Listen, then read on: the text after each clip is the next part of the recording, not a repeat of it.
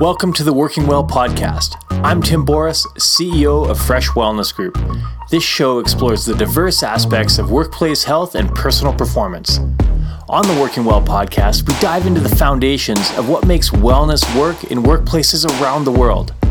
We connect with corporate leaders, executives, and industry experts who are helping make life more awesome at work and home.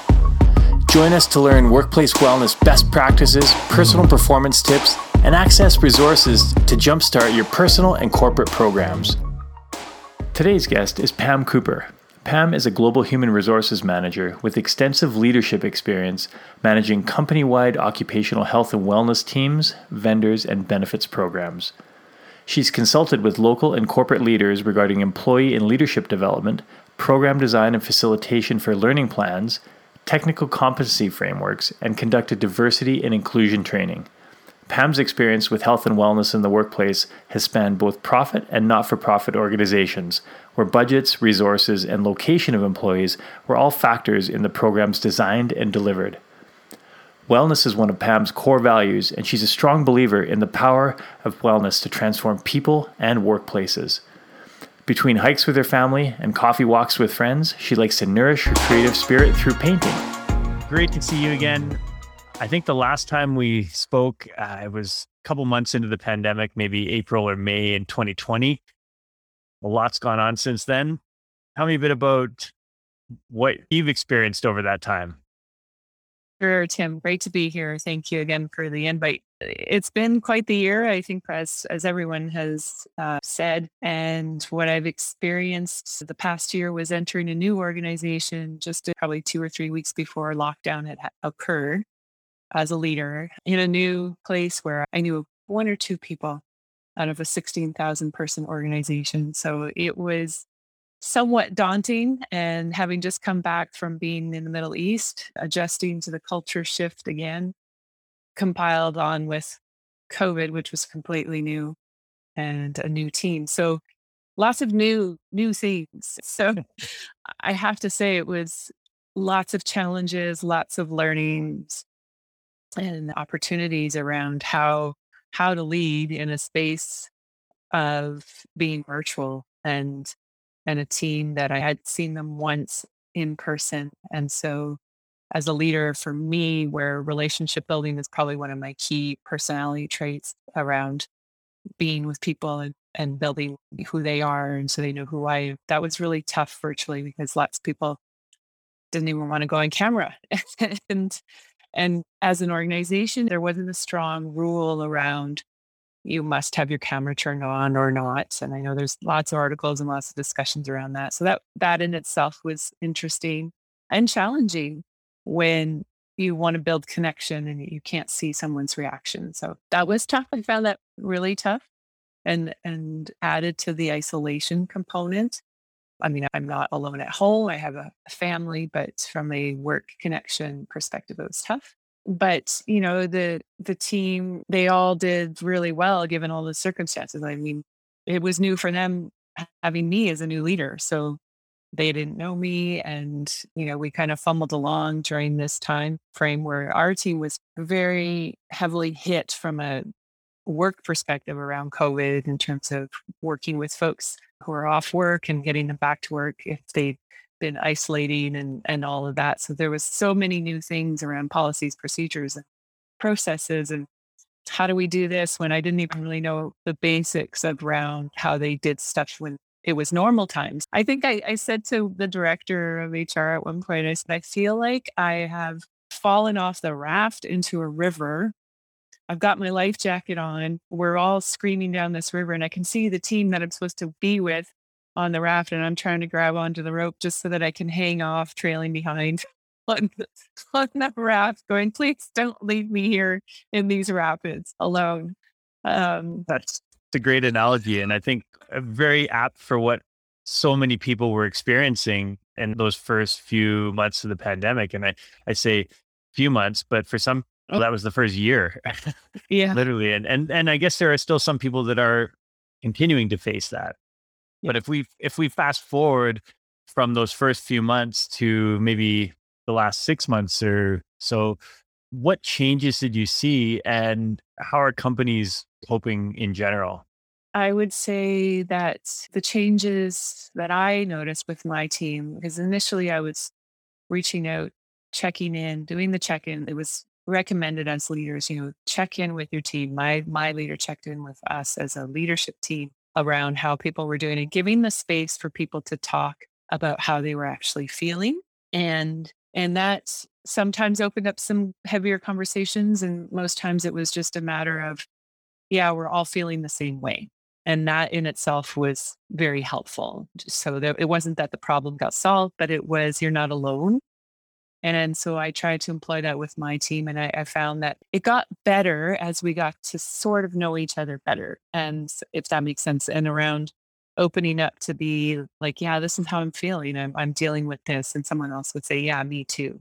Me too. And that I noticed got easier to have those sort of open conversations around, yeah, I'm just really beat today, or I'm done with this. And even though we know it's not done, so we still have more to do. We can't go back into the office. Or if someone asked me to come in for a meeting in the office, they would be able to open up to me, and that was the difference I saw, that they would express their concerns and felt safe to be able to express their concerns, which I may not have always had the best solution, but at least it opened up the doors to have a conversation, and the communication channels were open. And that was something that I felt was very positive to be able to support my team. If you can't create that environment of, I want to say, the psychological safety around being able to say, hey, I'm not sure about this, or I have concerns, or I have questions even. And then you can explore from there, and still have a point where you can say, okay, I can still take action and move in this direction. So I thought that was very positive. Even though we were still in the thick of it, there was that sense of being safe to open up that door. That's great. And we've seen a lot of that progression over the past year, the willingness to open up the conversations around mental health, Mhm. I guess, the shared experience of we're all going through this and everyone's figured it out together. And so there's that openness, and the definition of wellness has changed dramatically over the last year. What are a few of the things that employees and companies are still continuing to struggle with?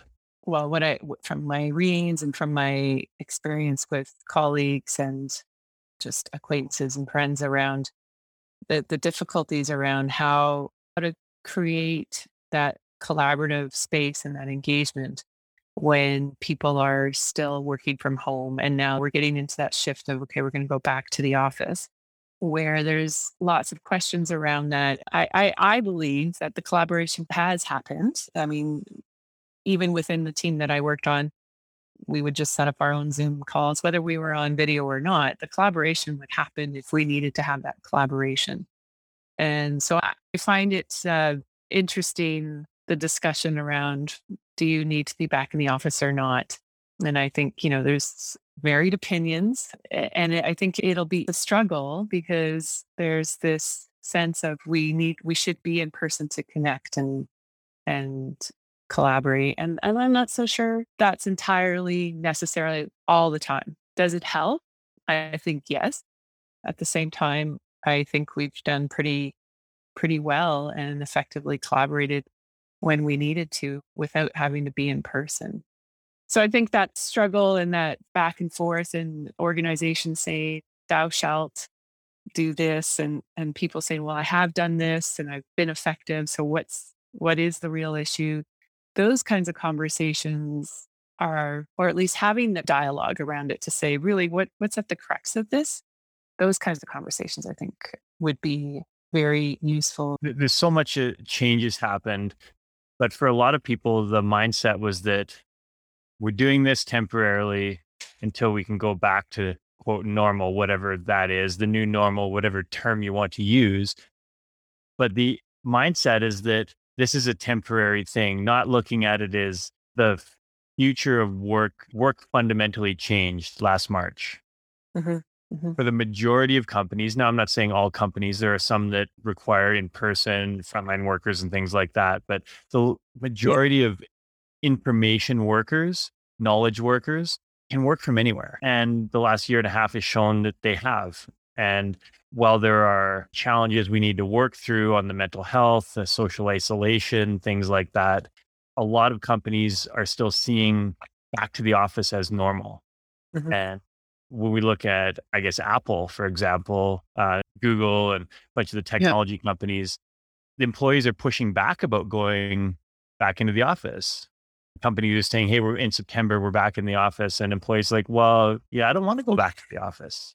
What are you seeing about that? And how do you think that changes how companies need to adapt? Well, there is definitely boisterous conversations around that, right? And while it was to say this is temporary, those questions were coming up beforehand from organizations. I mean, in a previous organization that I worked in, that same idea of telecommuting, that's always been an issue that HR has been fielding with work and not wanting to take a firm stance on it, saying, okay, we will allow this number of days for X number of employees. It was more of a talk to your manager about that. So HR didn't want to put out a blanket policy around it, but if you talk to your manager and you can create an engagement around that, that's between you and your manager to decide.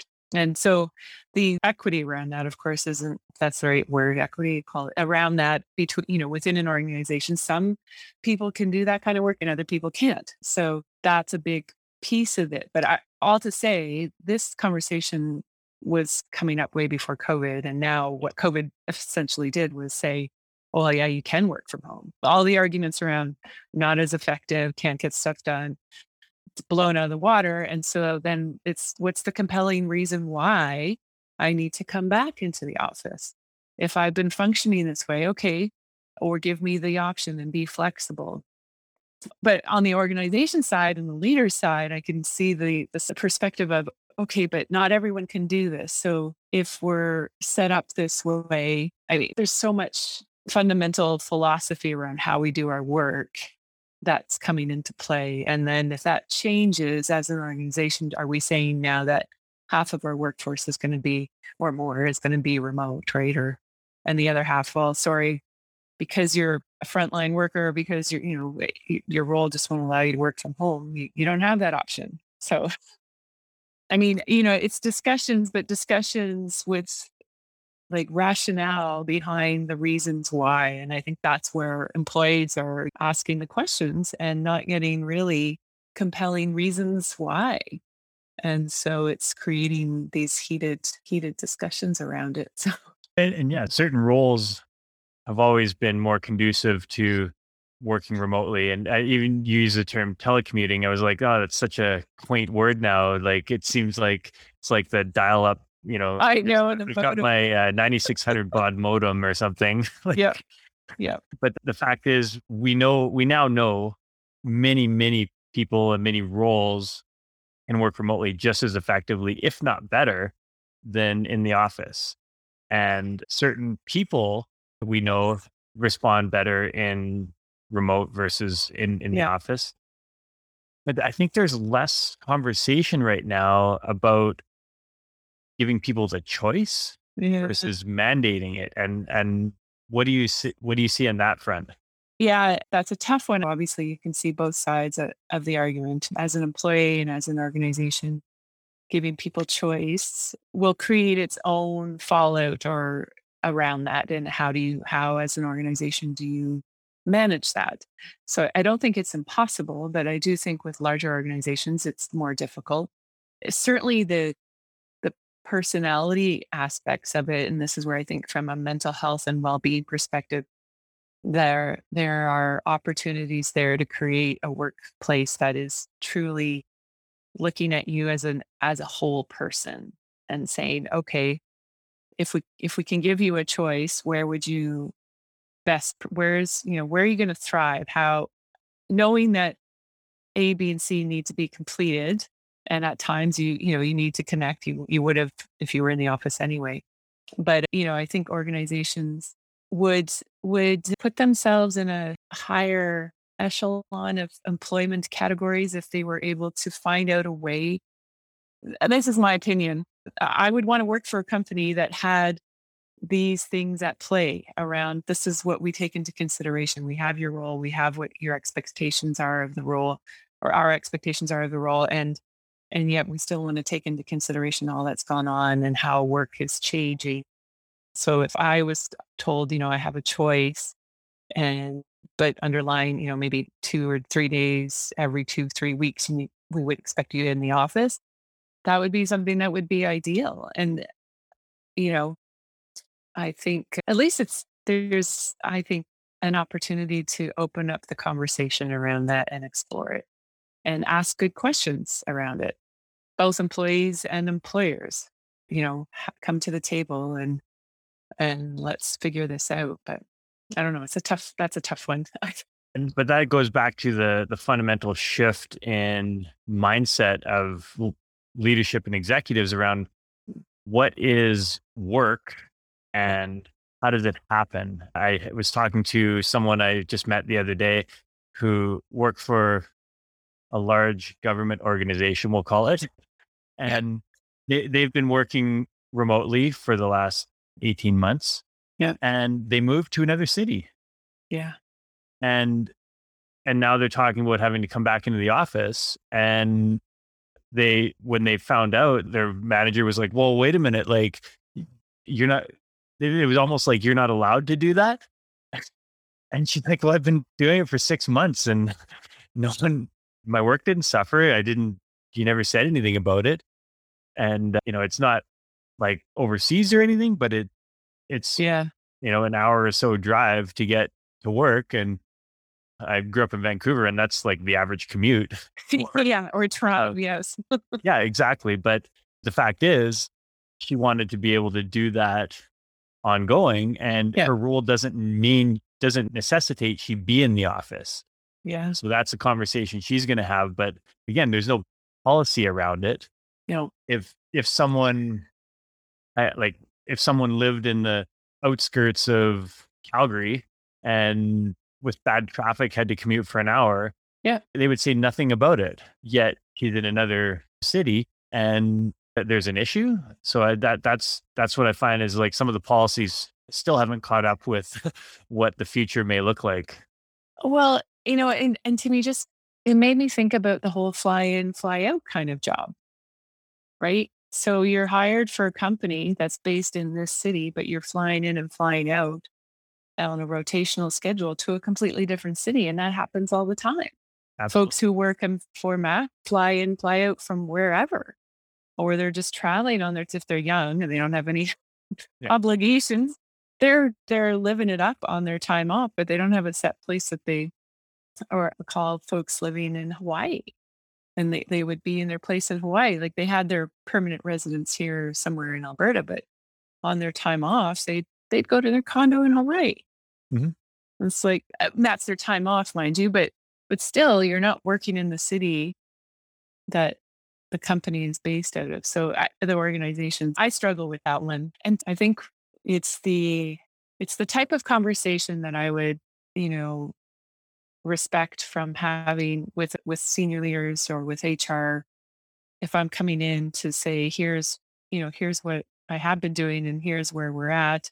And if the organization is looking at a whole, then to be able to say, okay, how could we make this work versus a battle? Like it feels like as an employee, I have to go in and stand my ground and go, well, this is why it should work this way for me. And I feel like that just sets the tone and not necessarily the most positive tone from a workplace perspective, right? That's trust is a trust issue. But you know what? If you dig all the way down, it's about trust, and so that's a values, right? And, Well, that was the whole thing with pre-pandemic. That was the reason. One of the number one things that working remotely was frowned upon is that, well, we don't know what you're doing and you're going to slack off, and that's been complete. And people show that they're working way more yeah, when they work remotely. yeah. And So I mean, when you work in a low trust organization, and I have been in those, that will be a much bigger struggle around building a different case around this, from a work environment because it's all, eyes on you and certainly there'll be pockets, I think, within, again, individually with your leaders where it would be fine. It's not a big deal. But as a culture of an organization, the low trust ones will struggle with this versus ones that have high trust. There's a lot of talk right now about the great resignation that's Mm, coming, and up to 40% of the workforce will be looking for new jobs, and low trust organizations are going to really struggle. yeah. They're going to get eaten alive. Yeah. And so we Mhm. flip back to the organizational standpoint. How does a company identify that and make that shift? That's a whole other podcast. Like, because I just think of some of the workshops I've facilitated and been involved in, and trust is from senior leadership perspective, but also fundamentally how the infrastructure of the organization is set up. So if you're in a government type organization where there's multiple unions involved, that's a low trust environment. And I believe that there needs to be a reevaluation of what those particular unions, what is their purpose, what do they serve, and does that need to shift and change in order to create more trust? And that's a huge culture shift. That's the classic Titanic. My God, that's going to take years to shift, right? Years, decades. Yeah. So, but awareness is the first step. So, if Yeah. if an organization had the leadership in place, and then I think it's generations as well. As the younger generations are moving in, there is definitely a shift in perspectives and cultures around that. So I think there's chance that that could change, but it's, yeah, as you say, it's going to take decades to shift that and build the trust. You mentioned psychological safety. That's part of it too, is trust is a big Yes. part of that. If you don't have trust in the organization, you don't feel like you can speak up and be heard. And it just becomes endemic throughout the organization, where things don't happen or people aren't performing to their best because they don't feel they can go the extra mile or stick their head up without fear of it getting cut off. Except, yeah, exactly. Is the analogy. It's sort of risk reward, right? I was in a new, like I had mentioned earlier, had started in this new organization, not knowing people. So depending on where you are at what point in your career and how old you are, I want to say, your confidence and self-esteem is different. And or mine has been earlier stages of my career. I wouldn't say boo. I think it's a function of the generation that I've grown up in. And you just don't say stuff like that. And you just keep your head down, do your work. And if you're going to question, and I mean, I can clearly remember a few times where because I'm a caregiver slash wellness advocate, and I remember being in an organization where I said, well, and I asked an AVP, I said, so you're telling me this is really the bottom line here is money. And the fact that I said that, but I was asking the question, and versus the care of someone, rehabbing them back to a point that they can get back to their activities of daily living. That to me was the most important part of my role. That was what I would, the money aside, yes, I understand it's a business, but yeah, and he leaned over and he's like, you're damn right. It's about money. And I went, oh, I'm not sure I don't think I can work here with this. So, because it just completely went against the value that I had around the wellness of a person and caring for them. So, but I didn't say anything more. Whereas now I would ask more questions. It's not that I would go after it, but it's the how you challenge and how you ask questions, and how I still think, it's not that there's always agreement with trust. It's just there is a consideration and respect and the ability to have a debate around a topic.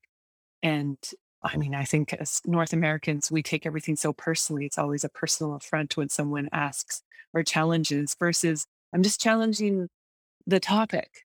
I'm not challenging you, Yeah. you know, and that's trust in that I'm not challenging your person. I'm challenging this topic and the why around it. So sorry, I kind of went on a tangent there. It's all part of the process, and being able to have those conversations. And, one of the, based on your experience and background, I had a question around how do people, if we even just take it to the health and wellness side, a lot of the people listening are leaders or influencers in their organization trying to promote health and well-being of employees. If you're in a low trust workspace, that's really tough to do. And you get things like, yeah, I'm right, it's about money. Eh, and how is someone, especially in a, call it a lower level leadership position, maybe a middle manager or something, how are they able to create some of the change? They might be well meaning, but if they're facing some of that barrier from senior leadership, how do they create change? I think you pick your battles and find your allies that will support you. In my last experience, I asked questions in a way, and this is something I've worked on personally around not getting people defensive around it. I'm just asking a question and challenging reasons for doing things or challenging reasons for not doing things. And why wouldn't we look at this as something if we're looking to have better engagement and we're looking at the overall productivity of our employees? This is a component of it. Like we can't ignore this. The data is there and the research is there. So what are we doing or what are we not doing? And if we're not going to do it as an organization, then what's the cost? Because there'll be a cost. So if you're okay with that, then fair. But don't turn around after and go, oh my God, we didn't know that was going to happen. We didn't think that there's a cost to any decision. So from a WCB cost to whatever, right? Disability management cost. And then just the human cost of making a choice that perhaps isn't supportive of the wellness of humans. And so I think it's having courage and being tenacious around what is important and valued, and starting with your own, if you're a leader within your own team. And it is something, even just from a leadership perspective, modeling the way. So it may not be that you're going to get this trail of followers and you may not be able to convince some of the senior leaders. However, I would argue for my own integrity, that's how I've lived and led teams. Is this is what I believe, this is what I do, and this is how I manage teams. And within the confines of the organizational, I want to say, policies and rules, that's fine. And we all know that there's bend and flex around some of those. And you find pockets even in unionized environments. As I would talk to people, even though we didn't have the water coolers, I still met people through different meetings and would be able to be curious around, well, what happens with this, or what have people done around this, and what's the response been to something like this. And that's how I've explored, is getting a bit of, and I'm a data gatherer anyway, so that's what I do before I jump in and make a call. But I wasn't afraid to ask the question within my own peer group and my leader and challenge the status quo. And there's a lot of status quo, and sometimes it was like, yeah, that's just how it's been. And that was it. And so that's why I said pick your battles, really. But I would say don't be afraid to ask good questions around it and poke a little bit to say, I don't know, and speak up, because I think lots of times we don't listen to our inner voice or our gut. And or if you're I've been afraid to speak up because of what people might think, or like, well, who does she think she is? That kind of idea. And I've let go of that in those situations. And as I said, in a respectful way, I'm not throwing digs at people, but I think that's the most important thing. And then if you can find some, as I was saying to you, find some angels or supporters that that are in those senior leader positions, that you can bend their ear, and hopefully then they can influence other leaders potentially, right? Or at least broaden the areas and the pools where this is very positive and has a positive impact on employees. And then it just tends to filter through that way. But in a big organization, then manage your expectations around how fast that might happen. Yes. Measure it with glacial uh, Yeah. regression and advancement, right? Absolutely. So yeah, and different organizations run at different paces, and I certainly have experienced that, and that was a learning for me as well, to kind of go, oh, okay, we're not at the same speed here, and that's okay, right? There's no right or wrong. I don't think. It's just it's sort of the nature of the beasts. Yeah. And, to flip that around from a senior leadership standpoint, what can any senior leaders or executives listening, how can they perk up their ears and tune into some of the opportunities that may be available to find passionate champions within the organization that can create some of this change? Mm-hmm. I mean, it's the influences externally from an environment perspective are all out there with senior leaders, and it's all over LinkedIn, and so I think what would be helpful is senior leaders who are finding out who those champions, because those champions already likely exist in their organization. And if it's something that you see as a value for your organization, then find out who those people are and listen to what it is that's being done or what needs to be done or what they're looking to do. Then having that conversation either with them or with their leader to help support that. So one of the places that I was in was a bit of a magical time, and the president of the company would come to me before his town halls, his quarterly town halls, and say, "What's going on from the wellness front? What can I throw into the town hall?" Which I had never experienced before, and so the fact that that was available because it was on his mind to say, "We know that this is important," and he would come to seek me out. That was, as I said, magical is probably the best way to describe it. That that actually could happen. And while it's not that obviously the top priority from a for a profit organization or even not for profit, but it's if it's an underlying value, it certainly will affect your bottom line. I've talked to lots of executives over the years to try and help shift that mindset about, you know, be like, if you're one of those people that, hell yeah, it's about the money, even more reason you should be into wellness because Absolutely. sick people don't perform well. Like, if No. if you will have that mindset and if you're the owner of a racehorse and your racehorse is lame, it's not going to win the race. Yeah. Like, And more so with the low trust is that they're gonna bail on you sooner, yeah, where they might not have, if there was a high trust that they're like, "Oh yeah, I've been given," like that to me is like, it's the whole "you screwed me, I'm stick it to the man" kind of idea, right? Like if it's not there, the trust. But yeah, that's a great point. Yeah, you're absolutely right. If it's both the dollars, then even more so. That's so well, and yeah, different leaders have different mindsets around it. Like there are some, I still run into businesses out there that employees are there to produce a profit, and well, that's the nature of business. But yeah. the mindset of leadership is like, hey, let's squeeze every ounce of productivity out of people that we can.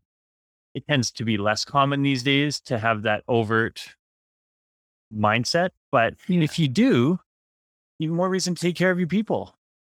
Yeah. And but that's not often seen as the way. There's this churn in the organization because of the negativity, the pedal to the metal. Who cares if people burn out? We'll just replace them with someone else. And Yeah.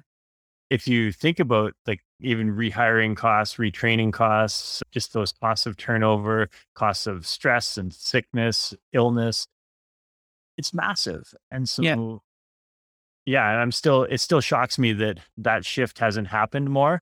And then organizations that do care for the people are investing in it, but Mm. not connecting the dots between the benefit of doing that. They're like, oh, it's the right thing to do. So we're going to do it, but we're not going to track numbers. We're just going to do a bunch of things because it's nice to do and it's the right thing instead of it is still a business. Like, let's track what's most effective so we can optimize and best care for our people while best caring for the business. It's fascinating because even just your comment around the numbers and the metrics. I mean, I had a senior leader who said, "You don't need to show me the business case because I just know this is the right thing to do." So the argument for numbers, is a good one. But at the same time, there's also just the underlying value of we are a group of human beings that need to work, and to create the best environment requires these fundamentals. So the psychologically safe workplace, the opportunity to have flex, like whatever it is, is going to ensure that we have the best productivity, and the output of the metrics around disability or sick benefits, et cetera, is it will just fall in line anyway because we're doing the right thing for people. Why not Like, measure it to optimize it though? That's the yeah, thing is, if offering this improves it by 20%, if we did it a slightly different way, maybe it's 30 or 40% that it right. improves. Yep. Yep. Well, you have to see the value of it too, right? So yeah, I mean, this past year and a half has certainly done a number on the work environment, right? And I think if you've got smart leaders and the openness to examining how they might do things differently, then there's opportunities, I think, to create more growth and productivity ultimately. I don't think there's a downside to looking at it, at least, and examining and exploring and potentially optimizing how things have shifted. I've heard people say that we're at a fork in the road right now where businesses that are taking advantage of, with any great challenge becomes an opportunity for great change. And businesses that are taking advantage of that are going to catapult themselves ahead of businesses that not have just been slow to respond, but aren't responding or aren't Mm. responding in the right way. So what are your thoughts around that? I would wholeheartedly agree. Absolutely. I feel like we're at a precipice where it's like you can just fly high as an organization and capitalize on this change and create new opportunities, new growth, new environments, Or drop off the cliff? or drop off a cliff. Terrible. I'm sorry. But that's how I feel. It's like, yeah, I don't know. I think there's just I look at it as a huge opportunity that could be very exciting. And if you've got the ability to create some resources around that to have people focus on that and examine it and you need to talk to your employees, you need to talk to the organization. I think it's not just the standard employee engagement survey. It's about having what's that I'm trying to think of. There's a huge chance to make some shifts that will just make improvements. Or you can just, stay behind in status quo and be like, it's fine, it's working, we're good, we're still reaching our numbers. But as you say, if you could do this and increase it by another 30% up to 30%, why wouldn't you? Right? So yeah, I would just say ditto on that for sure. Because it involves some discussions and conversations and analysis of, okay, how do we make this work? Yeah. You said one of the key messages that I'm getting, correct me if I'm wrong, is talk to employees, communication. How do we quantify that and make something tangible to move forward? Yeah, that's a good question. Off the top of my head, The it, $1 billion question, right? it is. I kind of go, well, if I could do that, then I know I'd probably a lot of clients.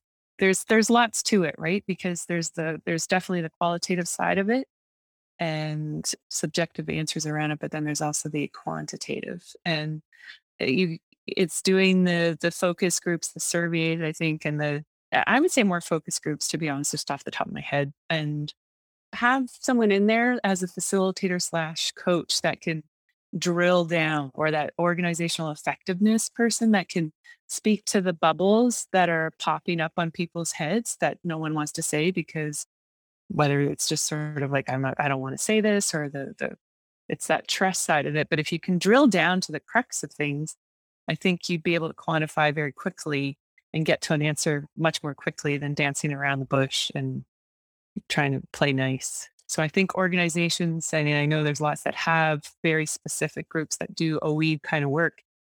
They're the ones that get faster where they could potentially be, I think, because they can drill down versus having rhetoric and sort of falling in line, I think. But that's not really answering your question. I realize that. But Well, um, I have to admit that was a question that was setting itself up for an easy answer. okay. So But good discuss. Like, it is a really good question. So it's definitely giving me pause. And yeah, it's something I will mull on some more. So I may get back to you on that, Tim. all right. So, I feel like we could chat forever. To somewhat smoothly wrap this up, what would be your biggest advice for companies moving into the next 6 to 12 months?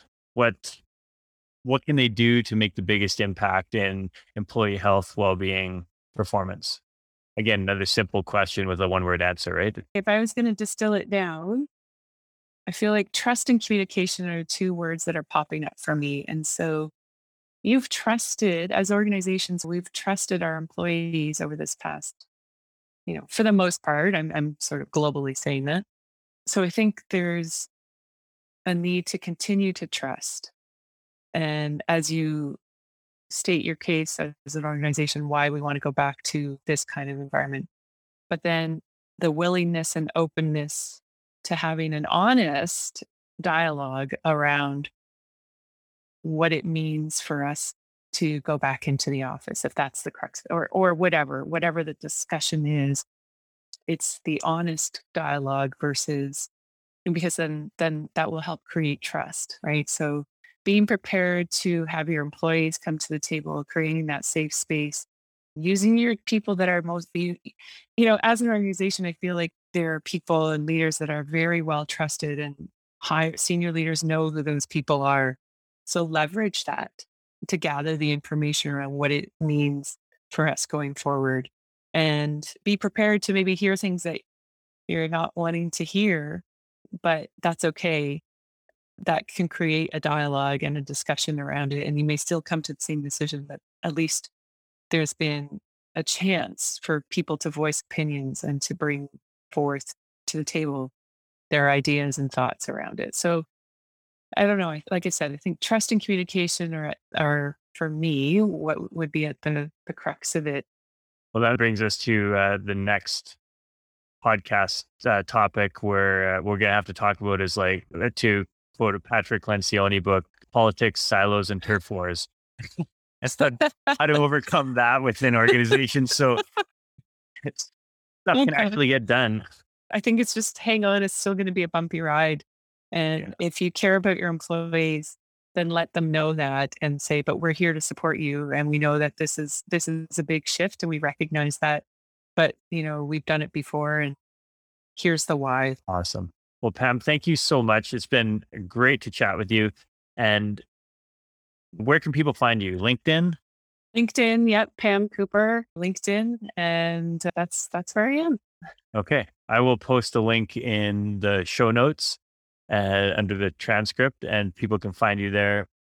Thank you again for your time. It's been awesome to chat again. And I look forward to the next time. We'll have to talk about all the politics side and how to, we can be gurus and overcome that. We'd have $1 trillion business globally if we could Absolutely. overcome that. I'm game. Let's do it. Excellent. We'll chat soon. Thanks, Tim. Thank you for listening to the Working Well podcast. If you enjoyed the show, don't forget to rate and review us wherever you get your podcasts. We love to hear your experiences and how you've applied tips from the show to your daily life, so please keep us posted on your progress.